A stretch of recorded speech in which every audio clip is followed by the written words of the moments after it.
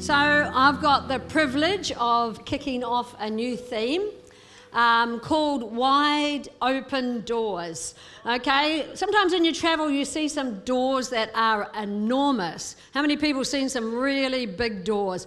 But you just think in God, there's no limit. His doors are incredibly big and incredibly wide. Pastor Sam kicked off this year with our theme scripture, 1 Corinthians 16 verse 9. For a great and effective door has opened to me, and there are many adversaries.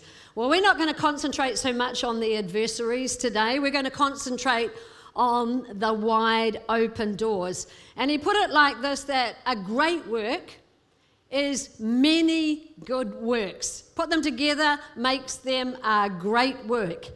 And when we think of doors, they're opportunities. Maybe you look at a door and you think, it's a door of escape, I'm out of here. But come on, God's door is an invitation. It's an invitation to experience the much more of God. Now, none of us have exhausted learning about God. There is more. Just when you think you know some things, there is more. Come on, there is depth within depth. It's like, wow, I thought I knew that, but I'm learning even in a greater way. And today is Pentecost Sunday. How many people were aware that it's Pentecost Sunday? And Pentecost Sunday is just an annual reminder of what we can experience every day of our life as the outpouring of God's Holy Spirit when He filled the believers with power, that they were able to go out and change the existing world. And that's what we can do today. And I believe God wants to fill people today. God wants to fill people with the Holy Spirit and with power, that we can do things beyond our own natural ability. And I wonder if we just need to breathe today. How about taking a big breath in? Breathe in. Come on, breathe in the Holy Spirit. And breathe out. Come on, the praise, the worship, the obedience. Come on, just the flow of the Holy Spirit. And so God fills us. Why does He fill us? He fills us to fuel us. So we've got the power, the energy, and the grace. I love the grace of God. Sometimes I'm like, how am I going to do this, God? And it's the grace of God that supplies what I need. And I want you to be open to the grace of God, to the breath of the Holy Spirit. That's like a wide open door before us today. We can think wide open doors, yeah, they're out there and they're out there. But what about the wide open door right here, right now? Come on, to build our lives in Christ, to let Him build our lives, and for us to build the house of God together. What a wide open door. We don't need to look very far to see that there's a wide open door right in front of us, right here, right now. Tell your neighbour your opportunity for the wide open door is right now, right here.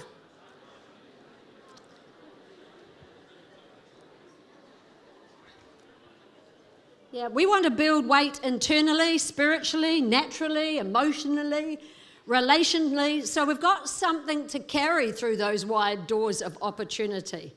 Come on, what have you got? What substance, what faith, what belief, what knowing do you have to step through those wide open doors? You know, God presents the wide open doors, but have we built something? Because we've entered other wide open doors in front of us to carry them through the doors God is opening. You know, we can only export that which we are already in possession of.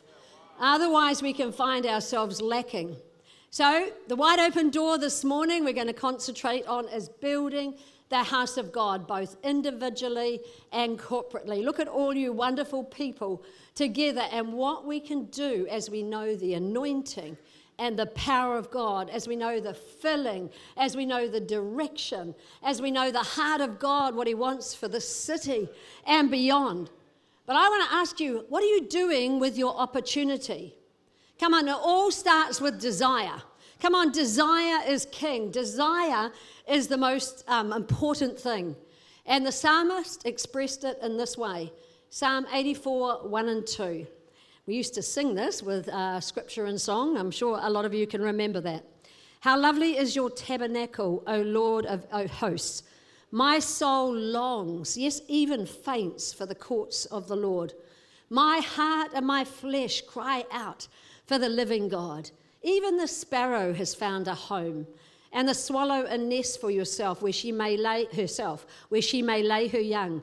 Even your altars, O Lord of hosts, my King and my God, blessed are those who dwell in your house. You're blessed today. They will still be praising you. So we see here just such a longing. The psalmist is longing to be in the courts of the Lord. In fact, he said, I'm fainting, I'm breathless.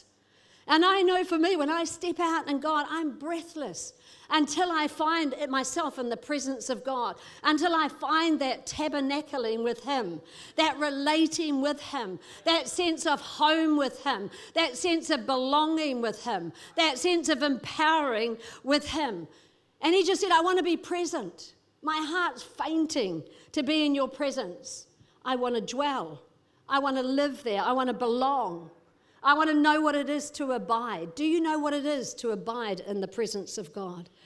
He just wanted to experience God's presence, God's peace, God's joy, God's ease, God's magnificence. You know, when we look at all those things today, we're going to go out like we do every Sunday, different from how we come in, because we see another aspect of God's house. We see another aspect of His glory. And it says, those who dwell in the house will be still praising. There's more to praise. Don't treat today like any other day. There's more to praise. There's more to take hold of in God. But it takes a spiritual search. Come on, not a search with your mind, not just please my intellect. May it all just fit into how I like. But come on, people, it takes a spirit search.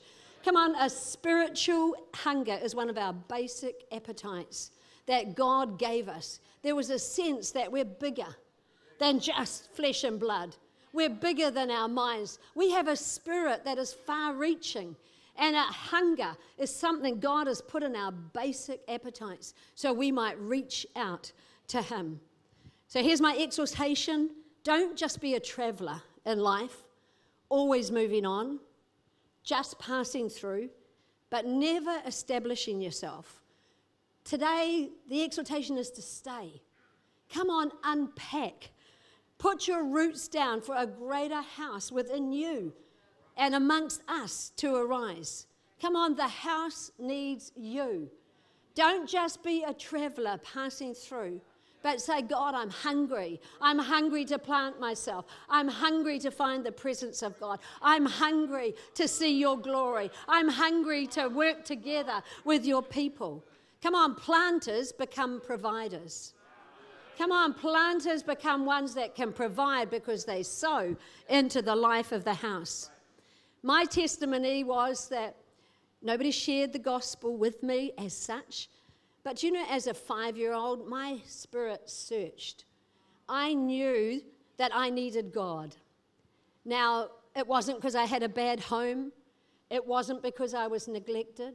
Wasn't because I was ill-treated, but my spirit, I knew there was more to me than that. My spirit made diligent search, and we're encouraged to make diligent search with our spirit. I knew intuitively God. I spoke to Him. I asked Him things. I came to greater understandings of surrender as I got older, but my spirit searched. And I don't know where you're at, but we're going to open some spirit. We're going to see your spirit come open to the greater things that God has for you individually, but corporately, God has something amazing, which we're already seeing. It says, God will be found of us when we search with our whole heart. Jeremiah 29:13. You will seek me and find me when you seek me with all your heart. How's your search going on? How's your seeking going on? Do you think, oh yeah, I've exhausted it all, or I know it all, or God, I really want to seek, I really want to search after you. You find Jesus, and if you've never asked Jesus into your heart, you'll find home. You'll find a place of acceptance, security, belonging, being celebrated. You'll find the freedom to be the most uninhibited that you can be. You'll find the freedom to be yourself, because that's who God wants you to be.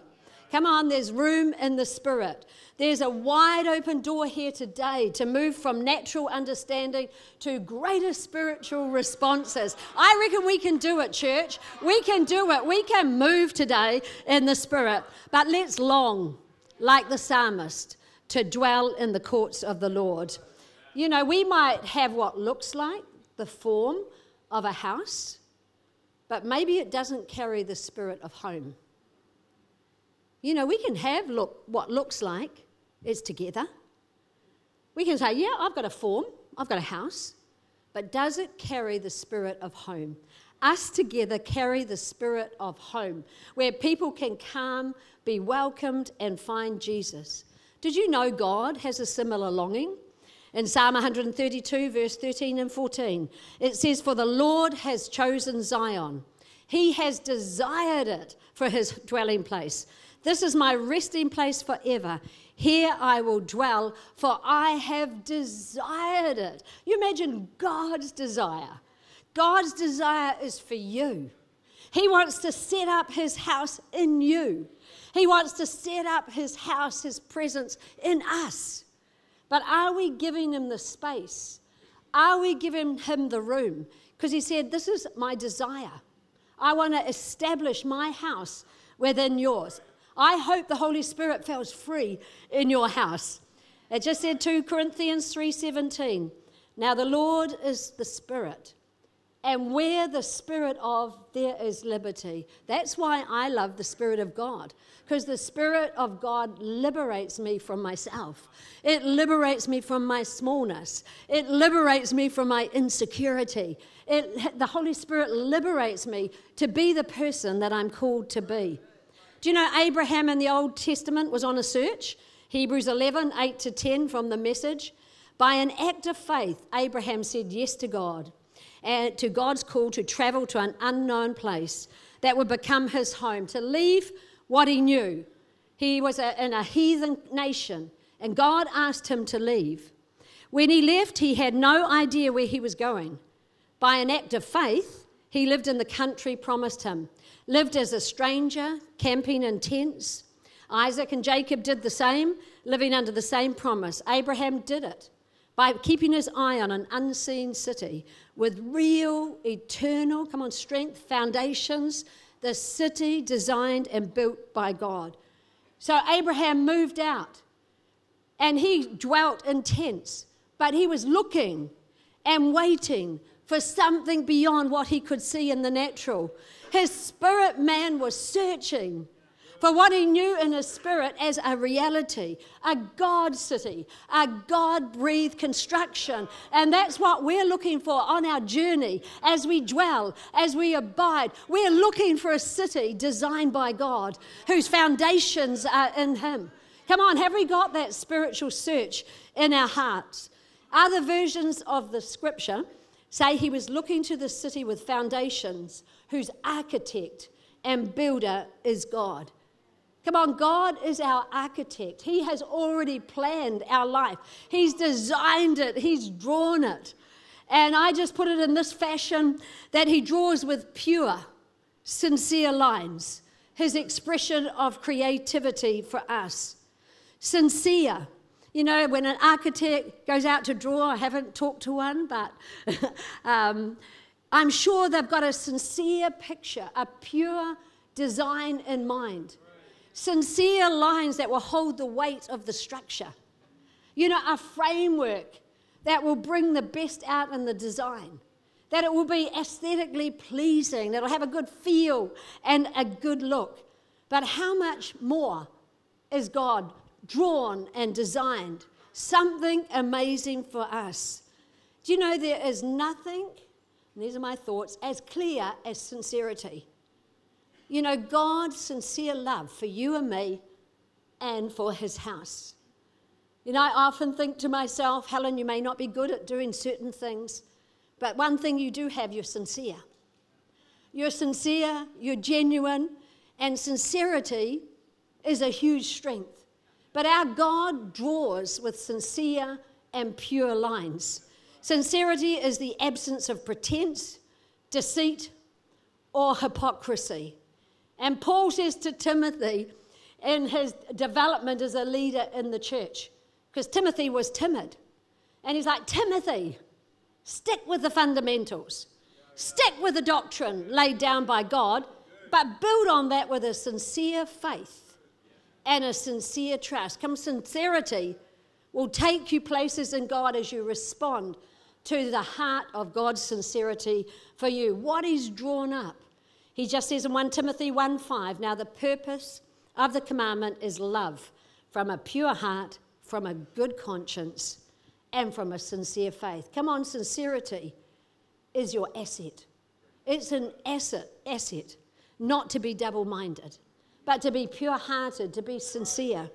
Come on, it's your weapon. It's a weapon, against ideologies, against disputes and arguments. Your sincerity is a weapon.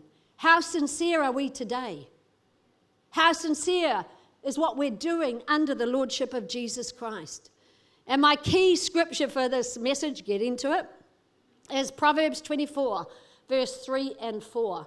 This is one we use in our marriage seminars a lot.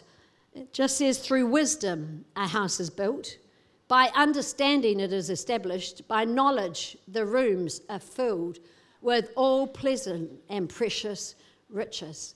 So I want to get 3 points about a home. We're thinking of a house, a home, the church, us, and having a heart for what God wants to build in us and through us. The first point is the house is framed. When we look at God, he's framed the world with his words. He spoke, there came a framework, then he called into being and made things that hadn't even been seen before. The creative expression of God. So God did that, he spoke it, he framed it. And there's the same as us. There's so much freedom in God's framework for you and I. We don't need to look outside God's framework. He's done it. He's set it all up for us to win, to build with heart. Through wisdom, our house is built. The Bible says that we fall short of his glory. And that's referring to sin. But I wonder if we fall short in building the house to house his glory. Do we fall short of the glory of God in building his house within and his house together? And we've got to think, what are the issues? What are the blockages to a full expression of home? And I just put, because I've journeyed that way so far, an unbelief in God's sincerity. Sometimes we doubt God's ability. Sometimes we think, no, I'll pull the structure down so it fits me. Come on, that's pride, but it's small-minded. When we think of God who framed the world, we sometimes don't trust him with our own lives. We're like, no, I'll reserve that decision for myself. No, I'll do it my way. And God said, can't you trust me? I'm sincere. I've drawn pure. I'm your architect. I've drawn pure, sincere lines that you've got plenty of scope. You could never exhaust it. And yet sometimes in our own mind, we're like, no, I'll do it my way. I'll build how I like. I'll accept that, refuse that. And in doing so, we pull the structure down on our head in a sense. We don't trust the purity and the sincerity of God's heart. And I'm going to encourage us today to breathe in the sincerity of God and just let go any insincerity in your heart, any double-minded, any human effort. And we're going to look at a few things in line with that.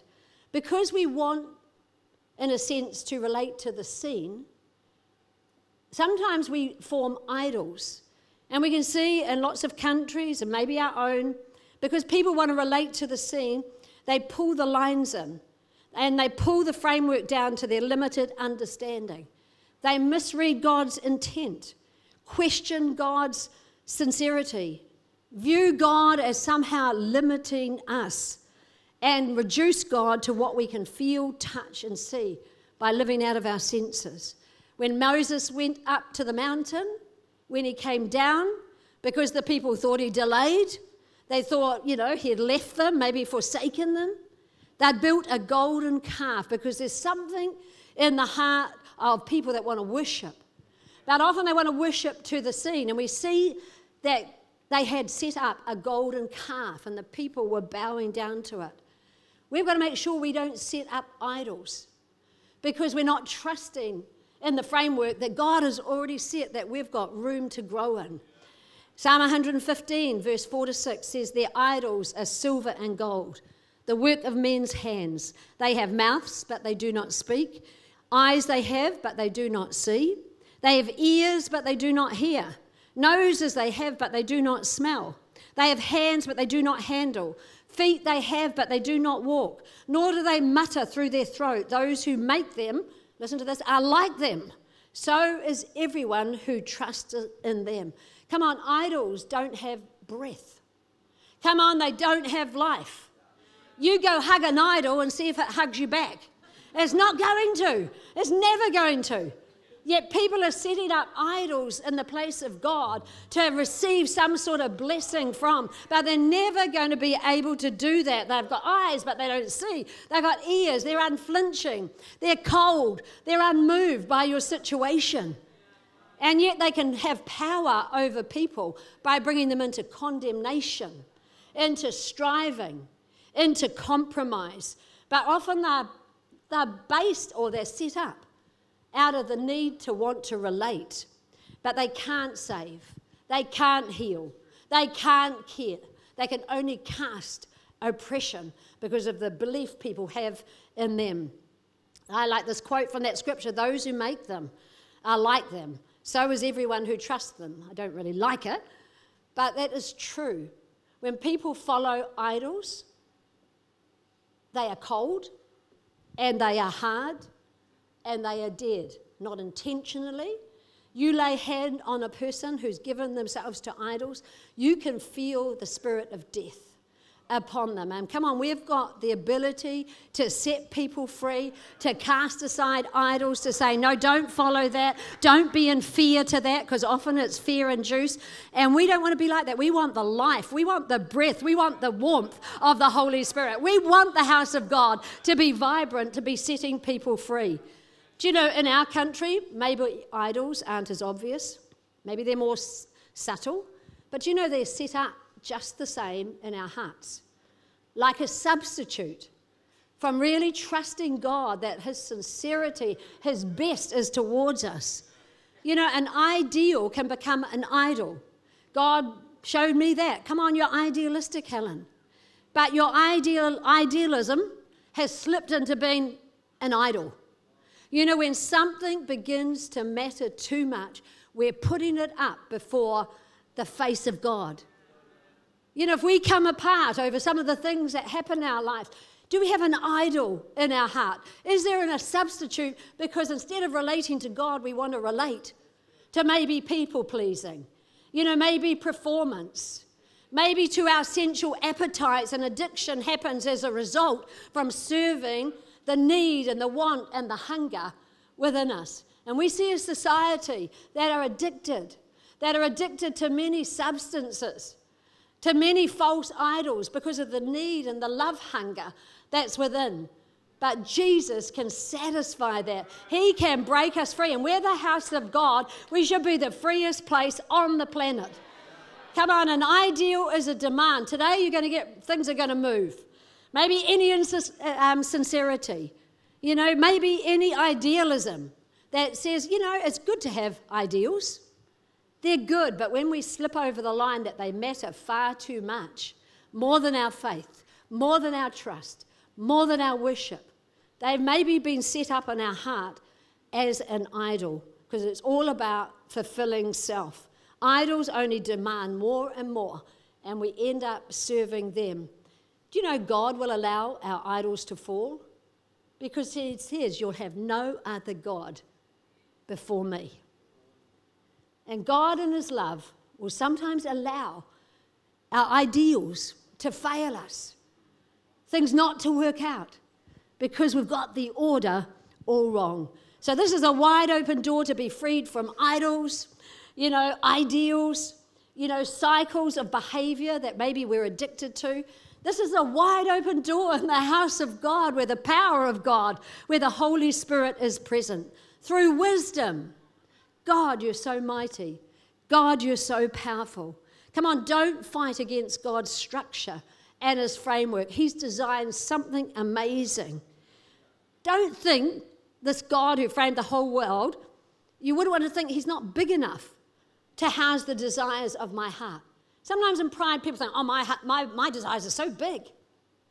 Don't you think God, when you look at nature, so big, how he balanced the sea and, everything fits together, the orbiting of the sun and the moon. Don't you think he can house your desires? Don't you think there's enough space in his heart for it to work? Let's not go it alone. Let's be wise and say, God, you've already framed it, and I'm so excited. I'm going to do a spirit search because you've framed the house. So unwise to pitch ourselves against God. Really, to have the audacity to think we know more than God? That we've got somehow more ability than God? Why would we want to change the boundary lines? The psalmist says, the lines have fallen to me in pleasant places. Yes, I have a good inheritance. Come on, God's got frameworks for all our life, for our appetites. If they're out of control, out of balance, God's got a framework in which they work well. He's got a framework for relationship. The Word is our greatest instruction manual. He's got a framework that the house would be led by leaders, that they would shine the way for the body, for the house to move. Imagine Moses. Sometimes it's hard enough to keep yourself centered, to keep yourself alive. But imagine Moses having to lead nearly 4 million people to keep them happy, to keep them centered, to keep them worshipping, and to reveal to them where they're going next. So have a heart for leaders who are given responsibility. It's enough responsibility looking after ourselves at times. But God has a framework and it's order and it just works. Are we going to go through that doorway of wisdom? Take a breath. God's your architect. And it says, unless the Lord builds the house, they labor in vain. You could be so busy. You could be working so hard. You could be knocking yourself out. And God's not in it. We're going to move into the sincerity and the purity of God's intent. The next one is fashioned. The house is fashioned. I know I'm giving you a lot today, but I think you can take it. By understanding the house is established. You don't want a house that moves and rocks and rolls. And, when you go into some sort of cafe, some are certain design, minimalist, and others are eclectic. And you go, wow, that's a lot of different things, but they're all put together and it looks beautiful. It just works. And I wonder if church is a wee bit like that. God has got so much fashion that we're an eclectic group, that God just puts us together and makes us look beautiful. It just works as we fit together. It's God's fashion. God has done it and he's put us together. God is not one-dimensional, but he's creative and he's colourful. And, religion is outward conformity. I just thought to myself, religion's like a flat pack. It's just like something comes in a flat pack and it never gets open, never gets put up. Religion is just one way, outward conformity. But when we're fashioned by God, God helps us to take our place. And often our problem is we don't understand one another. In a marriage, sometimes there's a demand for the one partner to be the same as the other. But they're not. God hasn't fashioned that way. But there's a way that we can flow together as we understand. As we go, there's room for this. This is complementary in the body here, in the house. It's complementary. We're a complement to one another as we allow God to bring our fashion into the mix. Security comes when we understand differences, when we don't compete, but we celebrate one another's difference. Bruce and I are different, but we flow together in heart and vision. But we have different functions, but we understand. So there's no tension, there's no conflict. And if you're putting a demand on other people to be like you, that's insecurity. So we're going to move out of insincerity. We're going to move out of insecurity. Come on, we're going to deal with any ideals that in our heart that are blocking the flow of God. Do you know in the house of God we can set one another up to win? And I'm just going to show you this. I'm not sure whether Nicola Gaze is here in the house. You here, Nicola? She set me up to win. Is this a funny looking thing? This is a jar opener. Now, as I've got older, my hands are not as supple, and I've got a bit of arthritis. I guess it comes with being 69, maybe. But she gave me this gift, and every time I use it, I bless her. I thank you for Nicola Gaze, because I just need to go like this. The jar lid opens, and then I can just unscrew it. If I didn't have this, I might be stuck at home, waiting for Bruce to come home before I can open a jar. You know, what a pain that would be. But I thank her that she set me up. Do you know, in this house, we set one another up to win. You know, there is a story in the Old Testament, and it's from Ruth 1:16. You can just read it behind me. But it's like they both set one another up to win. Naomi had lost her husband. She had lost her sons. She said to her daughter-in-laws, go back to your nation. But Ruth said, I'm going with you. Ruth was setting Naomi up to win. I'm going to help you recover. I can see how much you have suffered. I'm going to do what I can to support you. Then Naomi came under Ruth and said, go and work in that field. There's a distant relative, Boaz. Boaz and Ruth eventually got married. They had a baby boy. And you know, the boy was not just attributed to Ruth and Boaz, but also to Naomi, because they both won in that situation. We're here to set one another up to win. We can win together as we set one another up. So there's a wide open door for us to do that here. Set one another up to succeed. Young people, look at the opportunities in the house. You can be set up to succeed. There's opportunities to serve. There's music. Come on, there's the development of character. There's faith. There's the uprisings to bring your friends that you can set them up to win. You know, parents, if children know who they are, they will not fall prey to peer pressure. And peer pressure can be a framework that squeezes the life out of kids. You know, if it's not a positive peer pressure, if it's a negative peer pressure, if it's a worldly.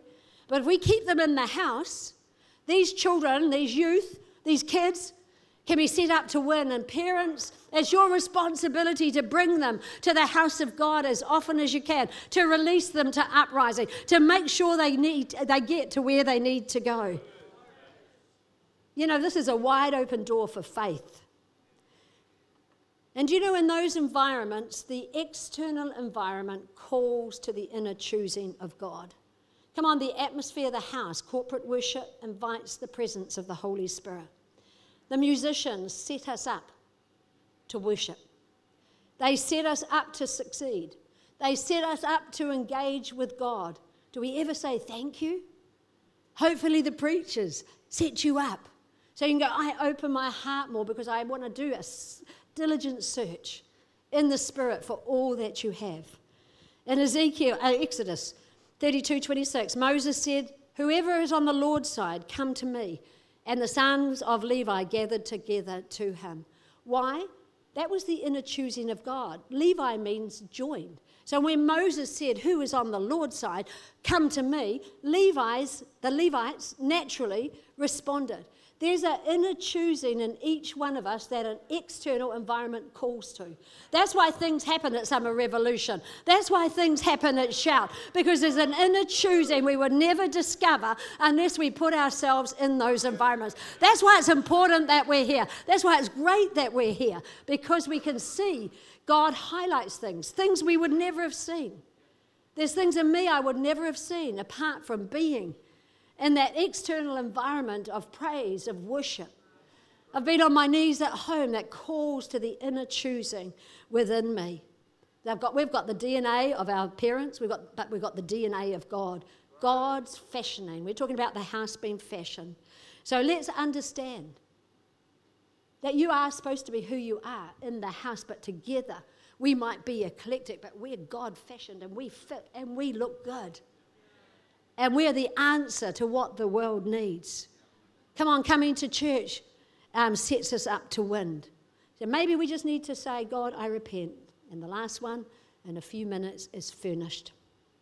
By knowledge, the rooms are filled with all precious and pleasant things. You know, it's one thing to have a house, another thing is to furnish it. You know, you think you've got the house, then you've got all the expense of the furniture, you know, and putting things in place. You know, drapes, furniture, appliances. But you know, if we apply knowledge. Well, knowledge is applied wisdom, the frame, and understanding, the fashion. And we will come into all that God has. We will just see God furnish. Furnishing is the extras, the touch, the thing that you go like, wow, that's amazing. And we all want God to furnish our lives with that special touch, with that special anointing, with that special sense of His presence, with the witness of His Holy Spirit on what we do. We want that exponential of God. And we've got to furnish our life with maturity, wisdom, colour, and flair. People know when something special is going on. Isn't it great when people can pick you out in the crowd as a Christian? Because there's something special. Your house is furnished. It attracts attention. The Queen of Sheba, she visited Solomon. And in the scripture behind, she just was amazed. In fact, she was breathless. She had lots of money. She had probably set up her kingdom. But there was something in Solomon's house. It was furnished. It was furnished with the Spirit of God. Solomon had the capacity and the understanding to believe that God had large frameworks. He had the ability to believe, to call down the things they needed. But it had the extra. It had the Spirit and the touch of God. It had the exponential. It had the seed of multiplication. And the Queen of Sheba was just breathless. Her breath was taken away. Come on, we can be like that as a house, as we build the house of God. As we step through that wide open door today and go, God, build me. My spirit makes diligent search. God, I'm going to step through that door today of building the house of God. God, you've got a huge frame. I could never. You're inexhaustible, you know. You're unfathomable. You're huge. And who am I to think that you can't fit into my structure? God, I choose to fit into your structure. God, I understand that we're different. But Father, you join it together, a work of unity, a work of flow, a work of the Holy Spirit, that we're fashioned, we celebrate, we let external environments call to the inner choosing of God. In that place, we can let out what's deepest in our life that we don't even know sometimes that is there. So there's a wide open door for service. She saw the excellence of service. There's wide open doors to extend what we have. We can export what we're in possession of. And Isaiah, for the sake of time, says, come on, stretch. Come on, there's a stretch in the Spirit. There's a stretch for more today. There's a stretch of desire. God, I want what you have. And God furnished the house. And from Proverbs 24. And He furnishes with pleasant and precious riches. What are precious riches? People.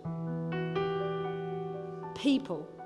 And that's why we're told to extend. Come on, extend the house. What could you do to serve? There's a wide open door for service. Because in the final analysis, what do we get to take to heaven? People. And God wants to furnish us. God wants to fill our house with joy. He wants to fill our house with togetherness. He wants to fill our house with the anointing of the Holy Spirit, that we can be. And we can just ask ourselves, how big is our entry porch? If you just picture a porch, maybe of an old home with a veranda, and there's lots of shoes kicked off. People are walking in, but they're taking their shoes off. And, you know, sometimes we limit our outreach, but we just need to picture those, lot more shoes. Shoes represent age groups, might represent cultures. It can represent a lot of different things. But we've got to say, how large is our entry porch? When Bruce and I were church planting, and we started in here, our entry porch had about 30 pairs of shoes. And you go like, wow. Just moving through that wide open door to trust God's framework. In London, there was probably about 20 shoes on the entry porch when we started. And when we look at what's happening overseas now, as we've all joined together, as we've given into miracle offering, as we've partnered and we've sent and trained people and sent them out, what could happen? We need our houses, our church ministries, our love and our embrace to have a very large entry porch. How's your heart? How's your heart for welcoming people? How's your heart for just gathering people, taking care of people, looking out for people, ministering to people, encouraging people, prophesying over people? You know, how willing are we to extend ourselves? Just God wants to multiply his work through us. We just need that wide open door for multiplication and for giving.